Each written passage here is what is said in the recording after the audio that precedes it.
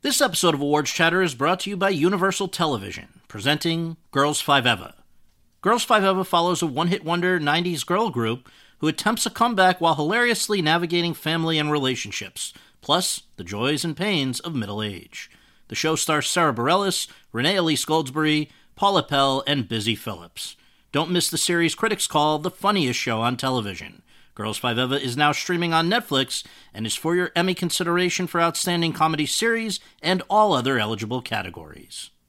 Step into the world of power, loyalty, and luck. I'm gonna make him an offer he can't refuse. With family, cannolis, and spins mean everything. Now, you wanna get mixed up in the family business. Introducing The Godfather at ChumbaCasino.com. Test your luck in the shadowy world of The Godfather slot. Someday, I will call upon you to do a service for me. Play The Godfather, now at ChumbaCasino.com. Welcome to the family. No purchase necessary. VGW Group. Void where prohibited by law. 18 plus. Terms and conditions apply.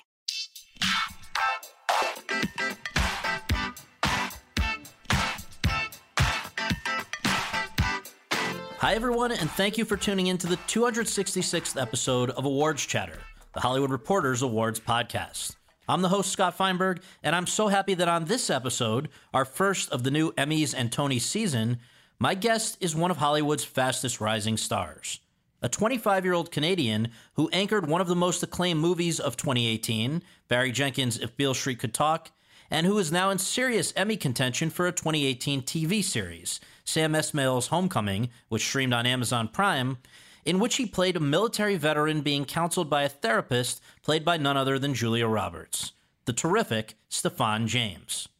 Over the course of our conversation at the offices of The Hollywood Reporter, James and I discussed his evolution from reserved kid to professional actor, how several fateful events led him to the parts of two iconic African Americans, John Lewis in Ava DuVernay's 2014 film Selma, and Jesse Owens in Stephen Hopkins' 2016 film Race, the unique acting challenges posed by Beale Street, in which glass separates him from his co-star Kiki Layne in most of their scenes together, and Homecoming, with its lengthy dialogues.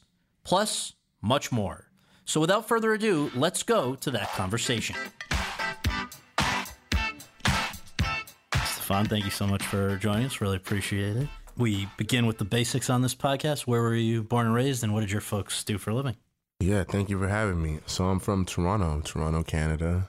My mom worked in the school as a social worker. I grew up, single mom, 3 boys, so 2 brothers, and I'm a middle child, and sort of found my way here after starting acting there and maybe 10 years ago. Yes. And I want to ask you, just because I saw a quote of yours that I love the way you framed it. People asked you about where you grew up, and you said that my Beale Street was Bay Mills Boulevard. What was going on Bay Mills Boulevard when you were a kid? Yeah, Bay Mills Boulevard, it's everything. It's my childhood. It's like the foundation of who I am. Bay Mills is where I grew up for the first 12 years of my life. And yeah, again, really just shaped me into the person I sort of am today. Grew up in an area, a town called Scarborough, famously known for having, some rough areas. So we grew up and we had our fair share of struggles. Obviously, my mom being a single mother, raising 3 boys. I think for me, it says a lot about just what you can overcome if you believe in something hard enough. Yes. This may seem random, but were movies a big part of the James household when you were a kid? Huge part. Yeah. Huge part, actually. In an effort to sort of like keep us in the house, my mom would just buy us a whole ton of VHSs. And I just remember having boxes filled with them, like hundreds of them. And me and my brother. You know what? I mean, I always go back to like classics like The Lion King. Oh, yeah. But I will say like one of my favorite movies I always used to try and sneak in whenever my mom wasn't around was Reservoir Dogs. Oh, yeah. That's great. So, yeah.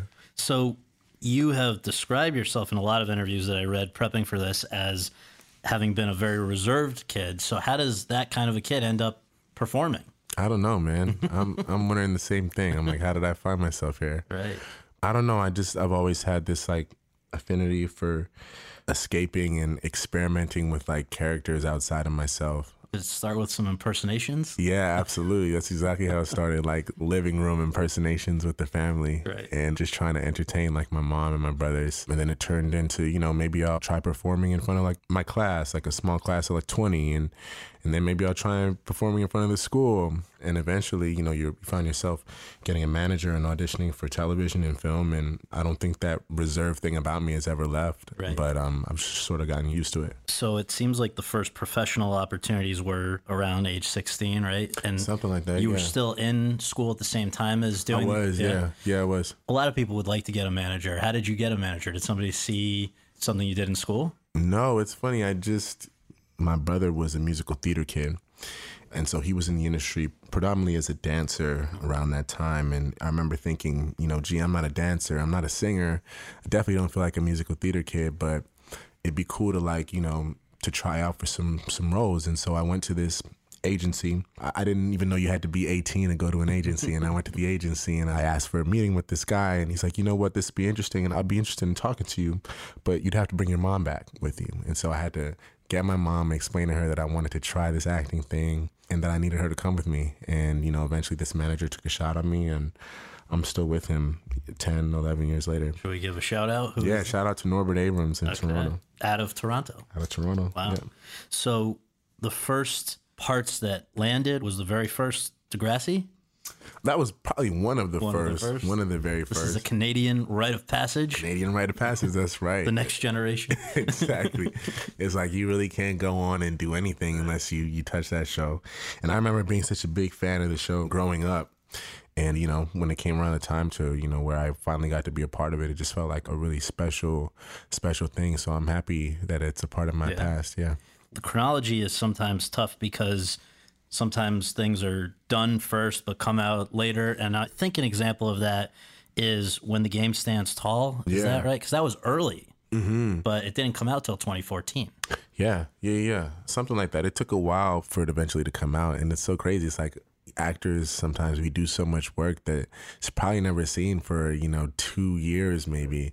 So people kind of wonder what you've been up to. But, making a movie is so much bigger than any one actor. Well, the reason I mentioned that one, and just to say you're playing a high school running back with kind of aspirations of college stardom as well, and then some things happen, but that one's going to come up again later. But before we get further into other roles, you were seriously looking at going to college and putting this stuff on hold, right? Yeah. What were you going to study?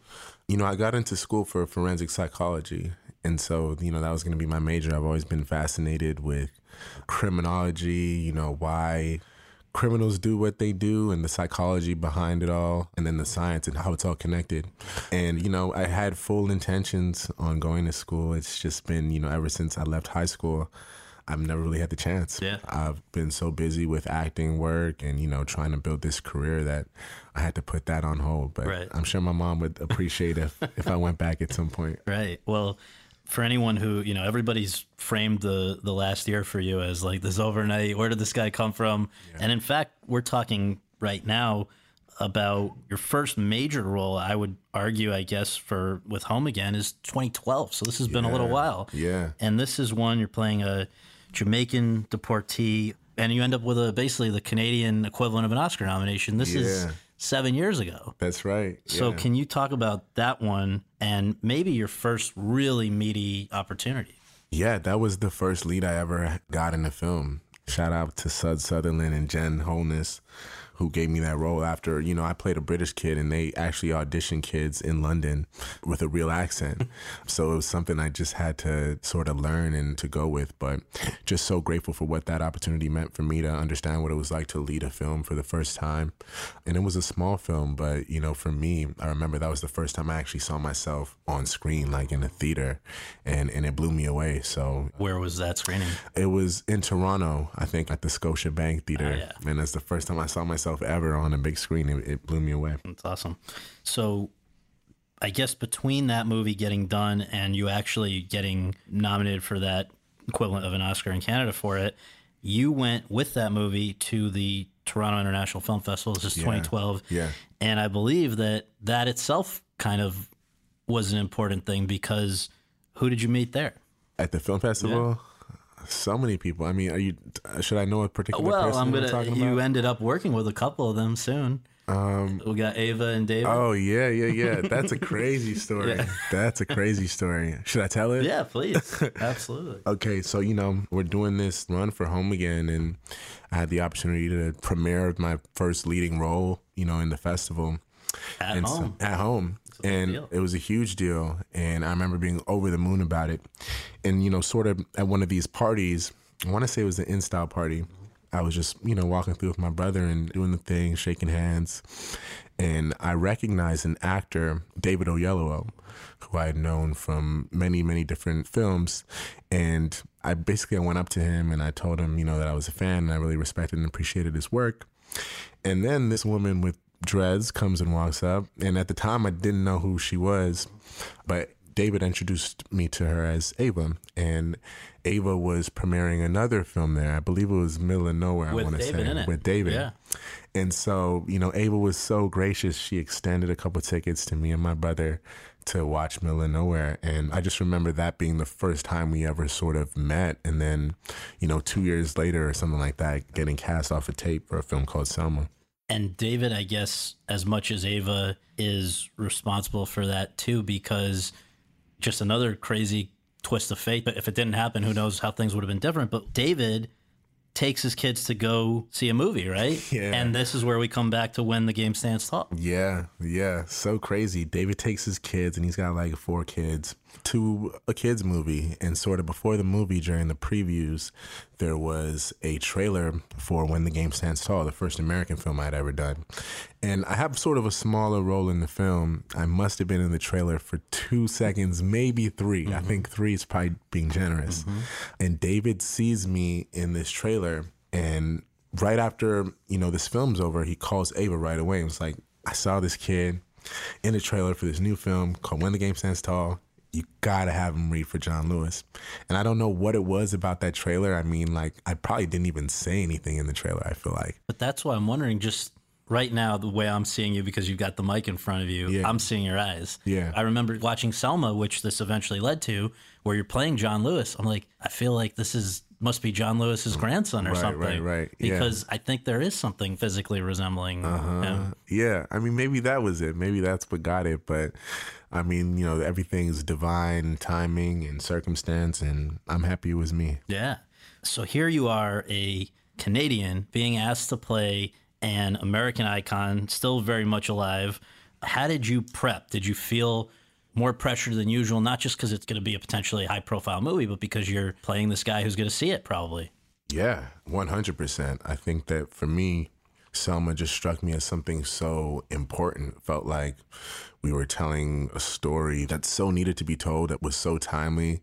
And for me, I would have to live with the fact that, first of all, John Lewis is still here and alive and doing incredible work in Congress. That, and the way the rest of the world feels about his legacy and the legacy of that entire time, everybody who was a part of the civil rights movement. And so knowingly, John Lewis is going to see this film and he's going to tell you how he feels about it. And so for me, it just meant so much. He's always been a hero of mine and really bigger than an American hero, a world hero, a figure who I admire so much. You talk about being on the front lines of justice as a 21, 22-year-old young man. That kind of bravery is sort of the reason why I'm sitting here today and I get to do the things that I get to do.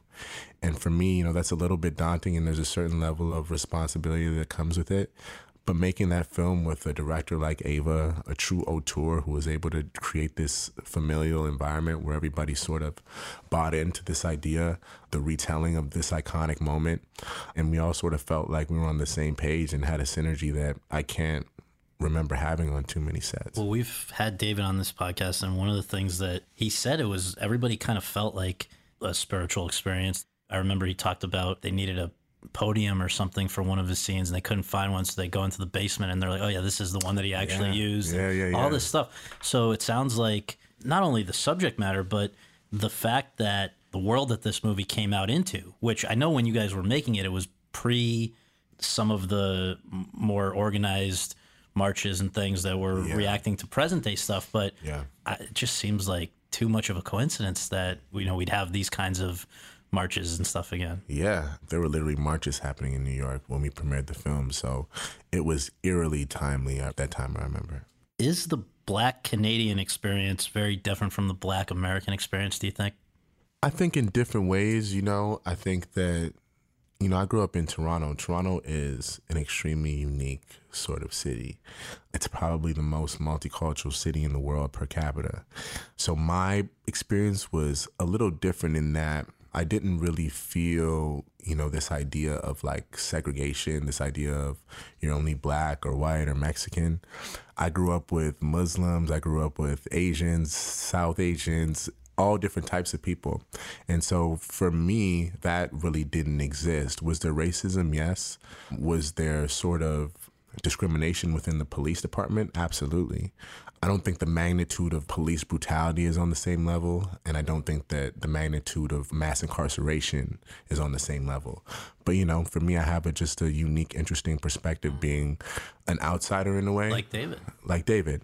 But in a way, I'm an insider too because, I feel just as American as anybody walking down the street now. No one sees me as a Canadian. I'm just an African American walking on the streets in LA or in New York or wherever I may be. So I will say that I'm grateful for the perspective that I have. What is the Black Ball? Oh, the Black Ball. That's crazy that you asked me. I'm wearing the jacket right now. So the Black Ball is an initiative that me and my brother started 3 years ago in Toronto. And it started as this really, really small idea to just sort of celebrate diverse filmmakers, artists who are coming out of Toronto and transcending borders and breaking boundaries into America and into the world. And so it started as this small idea, just as a celebration that me and my brother had. And we sort of, paid for this celebration out of pocket until last September, the Toronto International Film Festival officially partnered with us. Wow. And they hosted it themselves. They threw the party themselves. And we were able to host it with them. And Cameron Bailey is cool, dude. And Cameron Bailey, who's so awesome, who's been so supportive of us. Recently we brought the Black Ball to Los Angeles for the first time ever, which was super incredible. And the timing of it just worked out perfectly with everything that's been going on. So the idea is just celebrate Black artists in Canada? Well, Black artists in Canada who were doing things in the world and abroad. Right. And for us, it meant so much to bring it to Los Angeles because there are so many of us Canadians who are doing such incredible work out here. You want to shout out a few just for people who may not even realize they're Canadian? Yeah. Mena Massoud, who's doing the Aladdin movie with Will Smith, Lamar Johnson, of course, my brother Shamir Anderson. There's a lot of people doing a lot of great work coming from my city, and I just feel proud to be a part of that wave of artists and, to celebrate that success here. I think it's just so telling of how far we've come. Absolutely. So 2 weeks after Selma wrapped, I think, you are back at work on the movie Race, which is in part about Jesse Owens, the great sprinter, and leading up to the 1936 Olympics in Berlin, where he made history. This is a project people have been trying to tell the Jesse Owens story forever. Yeah. I remember interviewing Anthony Mackie, I think in 2005, and it was dreaming about getting to do it. Yep. And I don't know if he ever did a different movie where it happened, but here you are, you get to be the guy. And again, not just a famous person, not just a person who actually lived, all of that, which comes with the pressures we talked about with John Lewis. But in this case, somebody who was one of the most extraordinary athletes ever. Yeah. And that means for you, you better either get a great double or get yourself in shape. So what was the course of action? Oh, yeah. Little do you know, man. I put in a lot of work to play Jesse. And when I found out that I was going to be Jesse Owens, I was still making Selma. And so I realized I didn't really have too much time in between the two films, that I was going to have to start training to play Jesse while I was still playing John Lewis. So basically on my weekends and every day I had off on Selma, I go down to Georgia Tech and start training with the track and field coaches there, start working on not only running fast, but running like Jesse, because his gait was so unique that was something I had to master over time. So what was the trick? I think he popped up, right? Yeah, which was something he got better at. When he originally started running, he would hop up really fast out of his gait, and he sort of had to learn this gradual climb to, his full running posture. And so, yeah, that was a part of it too, was learning how to do it the wrong way and then learning how to do it the right way. So I can say that I was probably in the best shape of my life making that movie.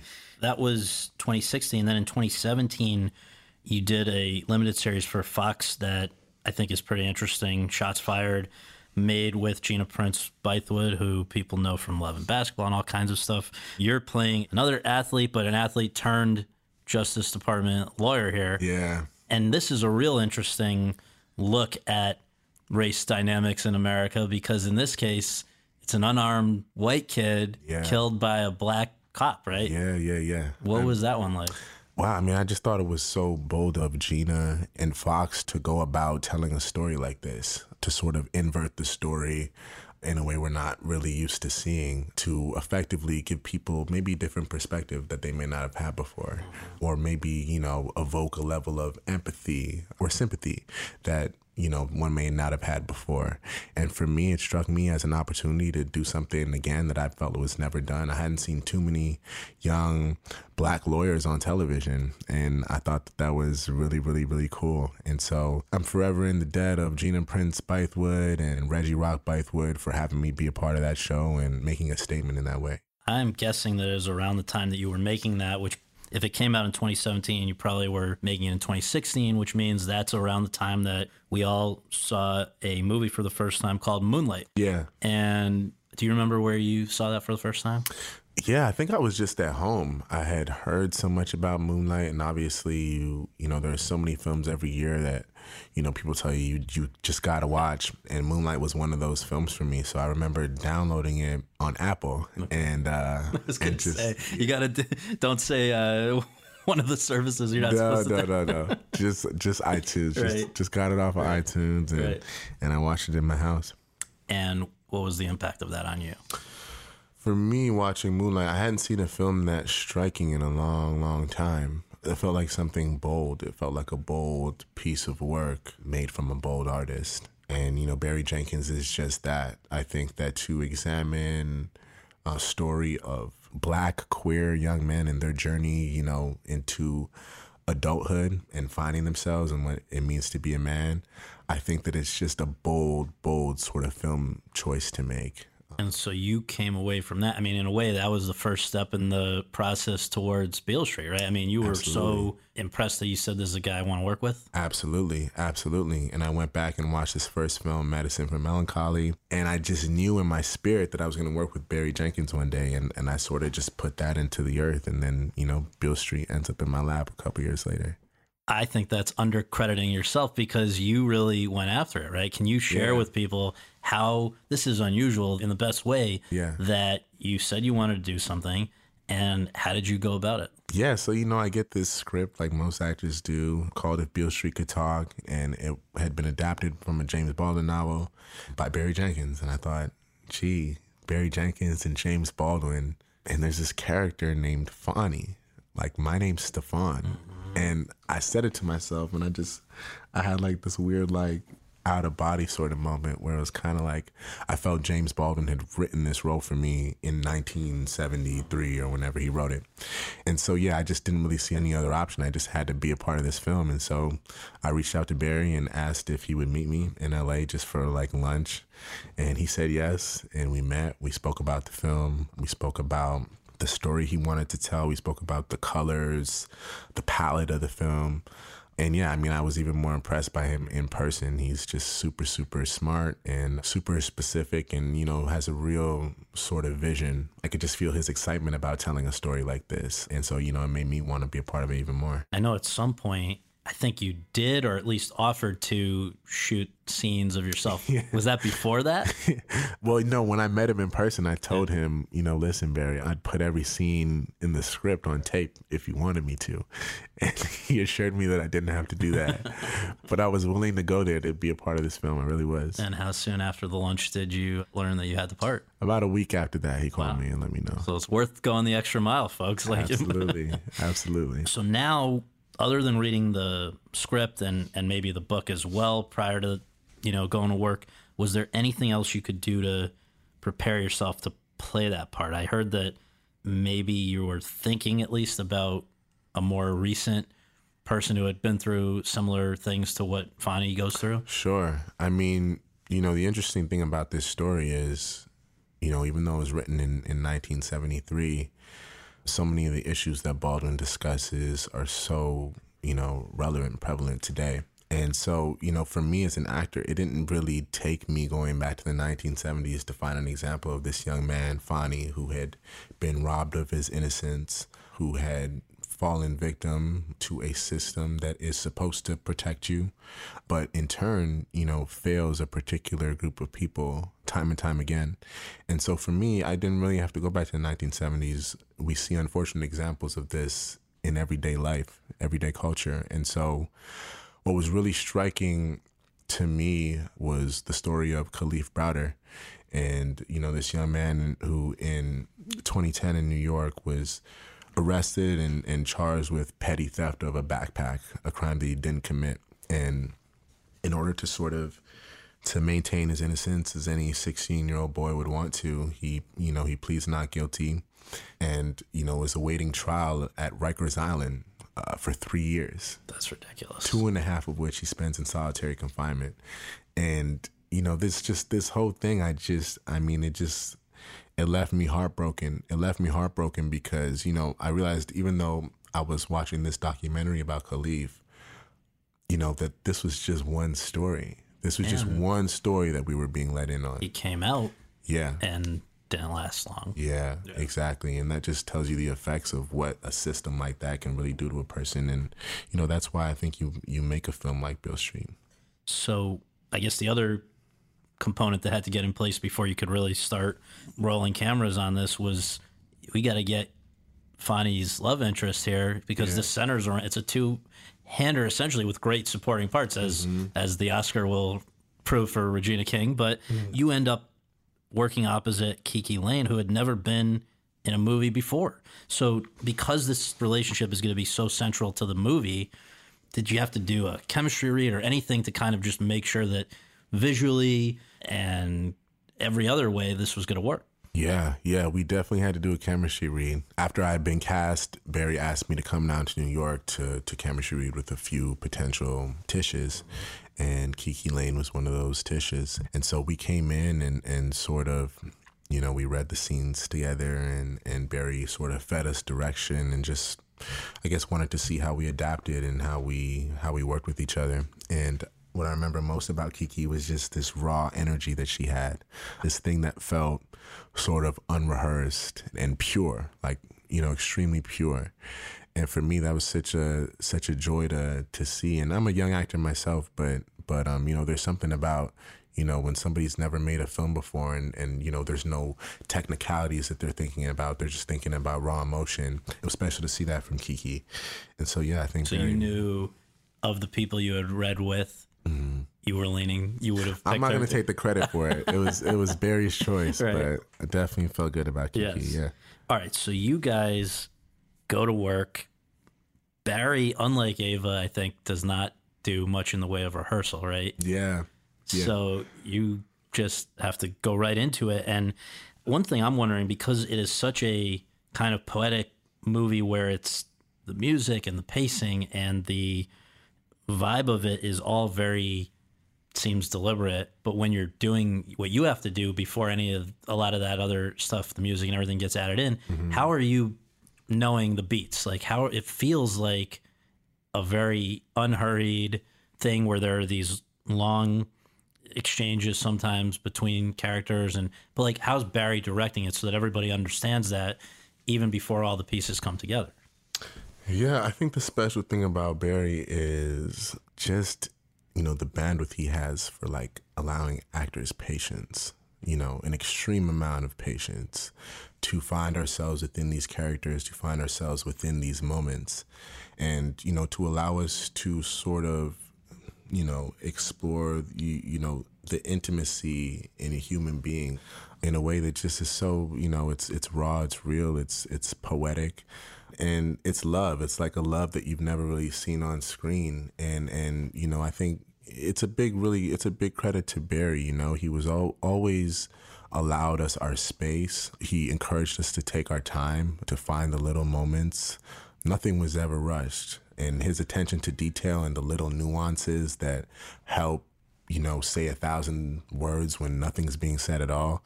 I think that's the genius of Barry Jenkins.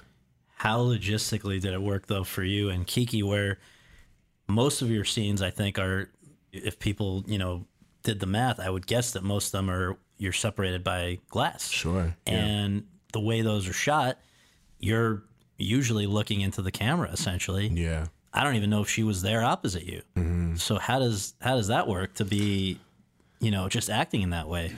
Yeah, I mean, even that's, you know, it's sort of a strange thing for an actor to get used to. You know, I had all this time with Kiki beforehand where we, you know, were so close to each other, holding each other's hands, making love, just being intimate with each other. And, you know, when we got around to filming the prison stuff, it was just a week or two of you know, what felt like solitude. And, you know, this feeling of, I think that we were reaching for each other, reaching through the glass for each other emotionally. And, you know, I think it's a hard thing for actors to do, to you know, be that vulnerable and to have that, to be able to emote that through glass.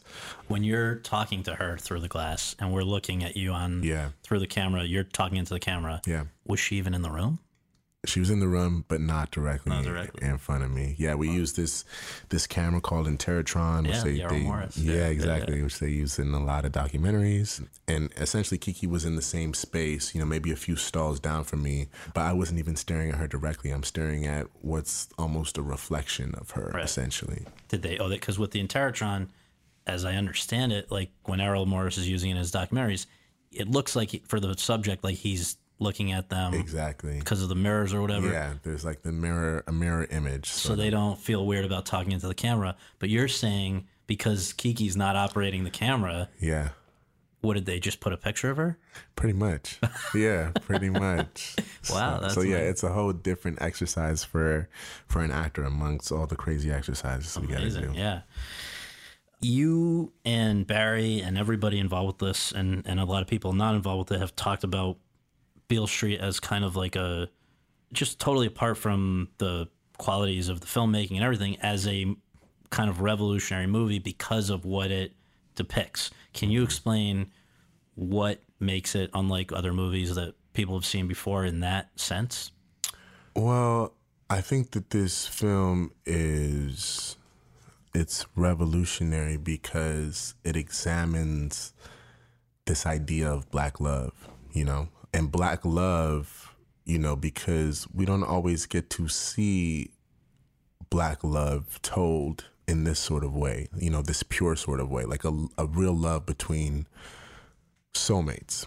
You know, it's something that we've never really seen for the screen. You know, I think that it's special in that way where, you know, Barry Jenkins, after making Moonlight, he could have gone and made whatever film he wanted to make, but he chose to make a film like this that would show, you know, young children what it means to really be in love, what it means to sacrifice everything for your family, to show young Black men what it means to be vulnerable, to challenge this idea of like Black masculinity and what, you know, what we were often shown in cinema and in the arts, you know, to challenge that perspective and say that we can look like this, like Black men could be artists and sculptors and painters, and they could be sensitive and they could cry and they could lean on their fellow brother to expose their deepest, darkest fears and the things that haunt them at night. I think that the film is seminal for those reasons. Where did you see it finished for the first time?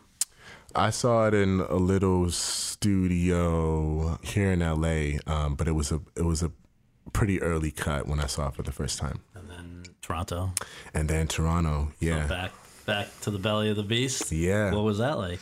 To now be not only in a leading role, which we had done going back to Home Again, but this is going to be a major movie. The first movie since his Best Picture winner. Yeah, it definitely felt different doing TIFF this time around with this film. You know, to just come back to Toronto and to literally, you know, premiere this film at a theater that's like 2 minutes away from the high school I went to. Which was it, Roy Thompson? Or? No, Jarvis Collegiate. No, but the theater. The theater, yes. The theater was, we did it at Princess of Wales Theater. That's great. On King Street. Yeah. Which is just, I mean, it's crazy to me because it's just like, it's these places, my stomping grounds that, you know, I see the places I used to go to lunch at and you know, the bars I used to go to and like the streetcars I used to take. And to know that, you know, I was coming back to Toronto and, you know, bringing this film here for the first time, you know, anyone in North America was going to see this film, to have it, you know, be in my city and to share in that moment with my family and my friends. You don't have too many of those in this career. I mean, even if you've been around for 20, 30 years. And so I'm just so grateful for it. A few months later, as actually like less than 2 weeks ago, this movie was at the Oscars with 3 nominations. And I'm trying to remember. You were there, right? You went? I was there, yeah. So what was that night like where people are, on the one hand, so thrilled not only to see Regina win, but to see all the recognition for Beale, for Black Panther, Black Klansman, some historic wins around, you know, Black Panthers, craftspeople, Spike's first Oscar in competitive category. Yeah. And then Best Picture, Green Book, a very different take on race in America. It's been this whole conversation in the last 2 weeks has been pretty interesting. I wonder if you have any thoughts. I mean, I'm not really sure of the conversation. Maybe I've been living under a rock since the Oscars, but I just, what can I say? I'm, you know, I got to present. I presented hair and makeup to the Vice team, which was, you know, totally well deserved. But for me, it was just, I mean, it's my first time at the Oscars, man. I watched the show since I was a kid, you know, from my living room, and all of a sudden I'm on the other side of the TV and like walking on the stage. It's unreal, you know, to look out into the audience and just see so many of these like faces that have inspired you for so long. And then, you know, knowing that, oh, well, you know, I'm kind of supposed to be here. Like I was invited and, you know, I was meant to be here. So it's just a special feeling. That's great. Now, while Beale Street was in motion, is that when you booked Homecoming? That's right. Yeah. So how did that even come about? Yeah. So I was working on Beale Street in Harlem, and then, you know, my manager sends me this podcast called Homecoming. And I had never listened to a podcast in my life, so I just sort of shelved it. Right. And it sat in my email for a couple of weeks. And then he was like, man, you really got to listen to this podcast. Like, it's something special. And so I started listening to this podcast. I gave it a try. And, man, I was like, this is what I've been missing. Like, this is what podcasts mean. This is what they do. I was just so drawn into this story, this dystopian universe that was, you know, Homecoming, and this relationship that Walter and Heidi had. And then, you know, of course, I said I have to read the script. So read the script, found out that Julia Roberts was attached. And then I said, okay, well, this is like, you know, I think this is going to be special. And I put myself on tape for Sam Esmail while I was in New York. And before you know it, I was on a plane to chemistry read with Julia. Now, just knowing that you're headed there to do that, what does that do to a person? It's a lot. It's a lot, man. It's a lot. You know, luckily I've been, you know, as actors, we go through these moments a lot. And if you've been through enough of them, you sort of are able to brace yourself for it. I just remember having so many lines. Even just for the chemistry read with her. Exactly, for the audition with her. And I just thought, okay, before I worry about Julia Roberts being in the room, I got to just worry about these lines. Right. And so, you know, I just really made sure I pounded those lines on the flight over and leading up to it. And then, you know, once you get there, it's kind of like, oh, it's Julia Roberts. You know, you can't help but to like marvel for a beat. You know, you've just seen her in like too many movies, and you know, she's just this sort of larger than life, you know, figure. But luckily, she's just the sweetest human being on earth, and sort of just broke down all these walls with me really quickly, and just gave me a level of comfortability that I really couldn't have asked for. We had her on maybe 2 months ago in conjunction with, I think, when Homecoming was just rolling out. Yeah. And one of the things I asked her is how she goes about doing that. She knows, just like Meryl Streep and other people, when it doesn't have to even be a young actor. When somebody else, any other actor, basically walks in the room, they're going to be a little paralyzed by who this is. Yeah. I don't think she said there was like a uniform way that she always sort of de-escalates the situation. So how did she do that with you? How did she just make herself another human being? Well, that first time it was like, I mean, and I don't know if people know this, but she's like hilarious. She's so funny, and she just, you know, she's so warm.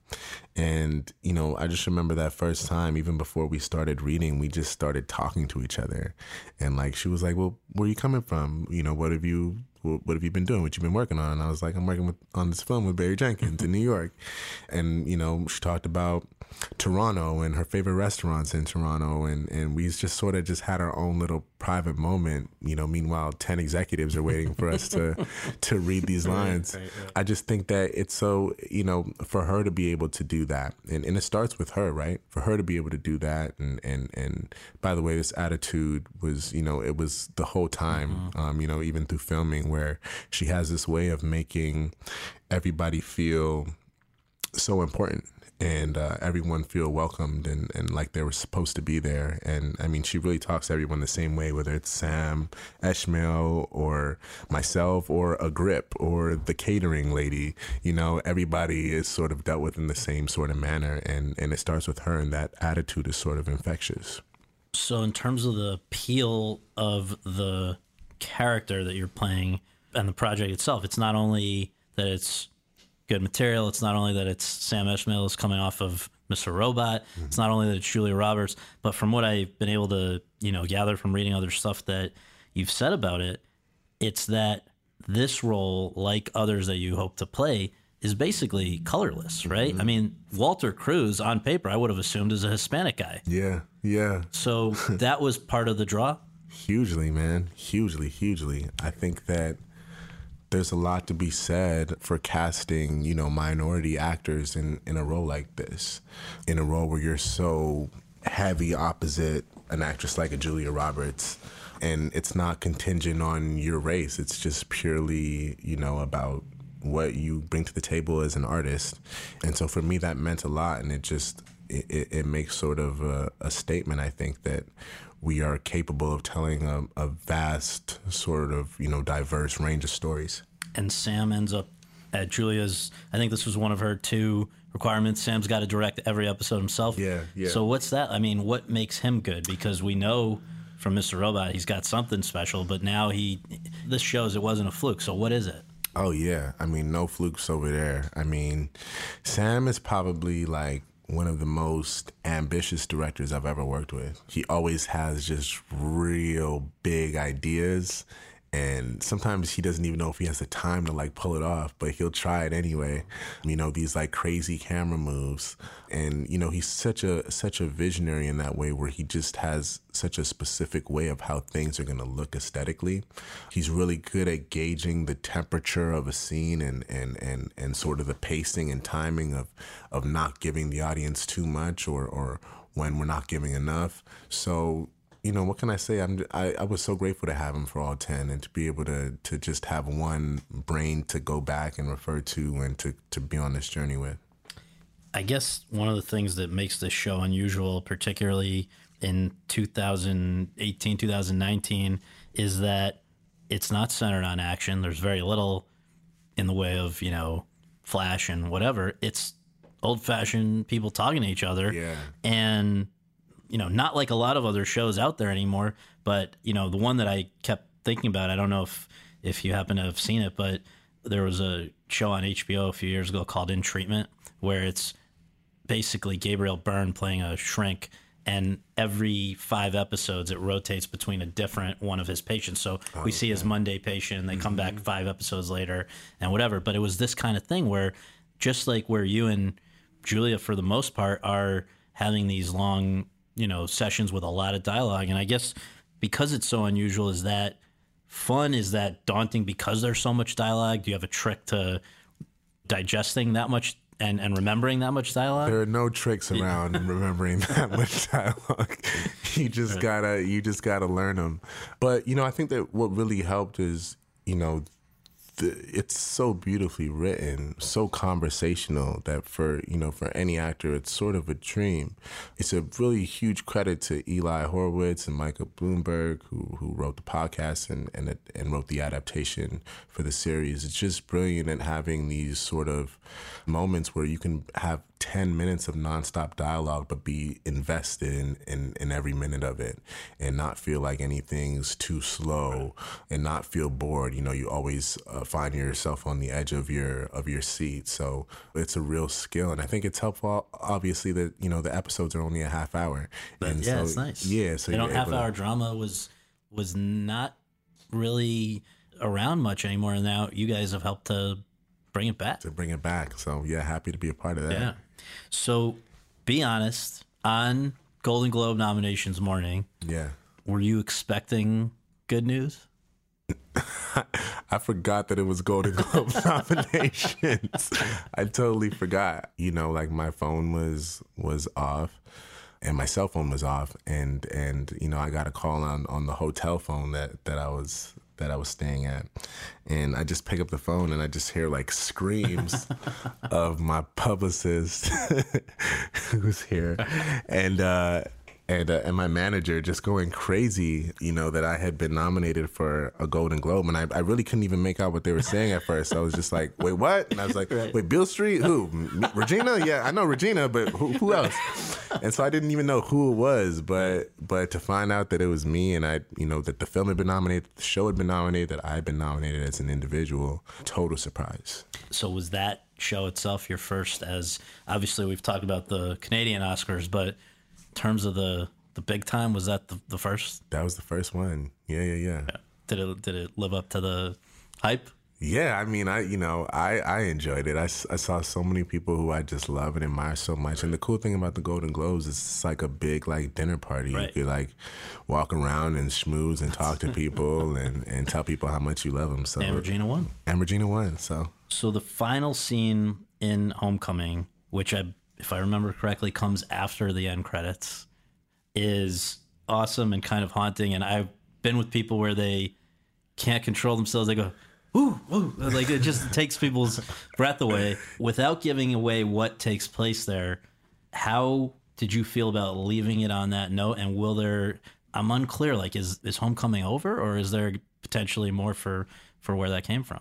I kind of like that the season ends and we leave it sort of up to interpretation. I think that the biggest thing I get asked all the time was the fork.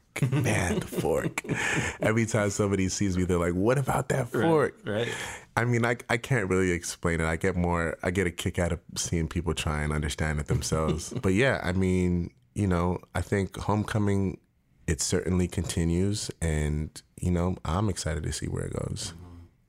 So finally, just a kind of big picture question here, I guess, about your feelings in this moment and your outlook for the future. In December, in the midst of all the award stuff happening with both Beale Street and Homecoming, you signed with CAA, right? Yeah. I think you wrapped your next movie, 17 Bridges, which I'll ask you if you want to tease it at all a little bit about what that is, but that I think we'll be seeing this year. Yeah. And then I've heard you want to do some directing. There may be some other things. So just give us the state of the union at the moment for Stephan James.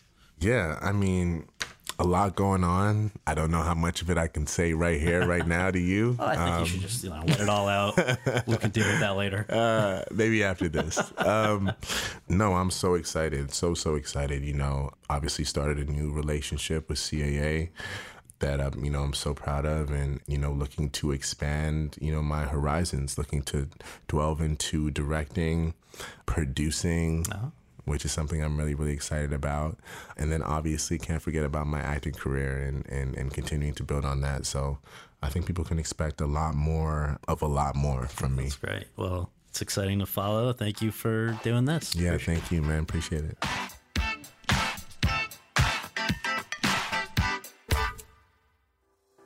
Thanks very much for tuning in to Awards Chatter. We really appreciate you taking the time to do that, and would really appreciate you taking a minute more to subscribe to our podcast for free on iTunes or your podcast app, and to leave us a rating as well. If you have any questions, comments, or concerns, you can reach me via Twitter at twitter.com/Scott Feinberg. And you can follow all of my coverage between episodes at thr.com/The Race. Until next time, thanks for joining us.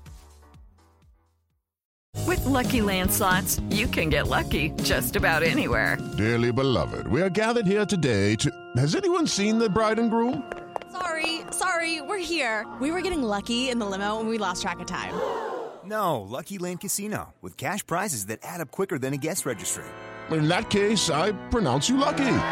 Play for free at LuckyLandSlots.com. Daily bonuses are waiting. No purchase necessary. Void where prohibited by law. 18+. Terms and conditions apply. See website for details.